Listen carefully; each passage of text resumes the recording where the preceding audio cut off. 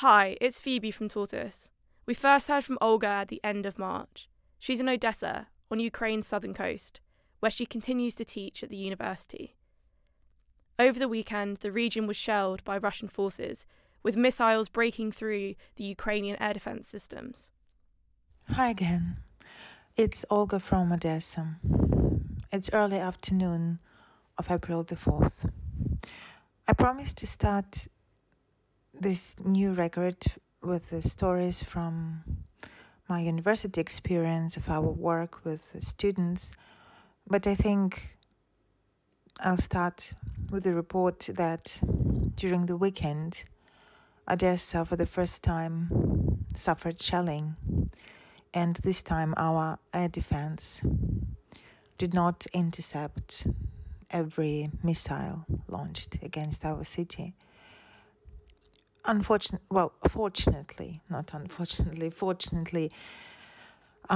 no victims reported, and it was the warehouses and like stocks of fuel and oil refinery plant that were hit. And Odessa was on fire, huge fires, and the black smoke over the city. But fortunately, very fortunately, that no people were injured or killed. And then early, like around midnight, a little past midnight, today, there was another hit. This time they were targeting the same area, but this time the missile missed the target, and only non-residential buildings were hit. So for now, it's more or less okay, but that's like really scary to wake up at 6 o'clock from very loud explosions and to watch still relatively dark sky with this glow of firing missiles. That's really scary. But we have to live our life, and we're back to work today and back to our normal. I just wanted to tell about the first week of war and how we communicated with students. It wasn't authorized by the university, and honestly, I did not care about their reaction. It was more about human to human level than about prof to students level. We have this common chat with students where we discuss university issues and just share some files, etc. And I and several of my colleagues were asking how were the students, where are they safe? And then we told them that this chat, despite being dedicated to some study, university issues, for now they can use it as a very safe space.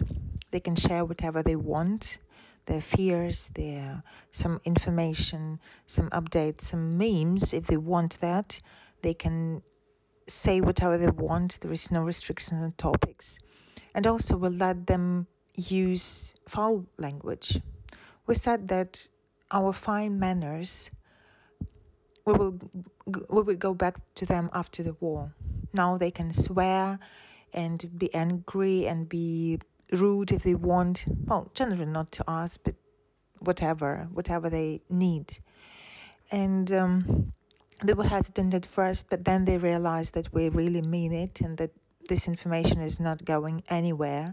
And they really started to use these like swearing words and the memes with the swearing words and just being really more relaxed than usual without this hierarchy thing, etc. And they then told us that they really helped them. They felt our support in one hand, but also they could release that anger and fear. We were all that's all we could feel in the first week or two of war, anger and fear. And this proved to be a valuable experience for them. For now, we still have no restrictions on the content or the language, but we're all more calmed down, more leveled. So it just back to normal, to our normal, more or less under such circumstances, routine, and we're back to purely to our university discussions on the chat.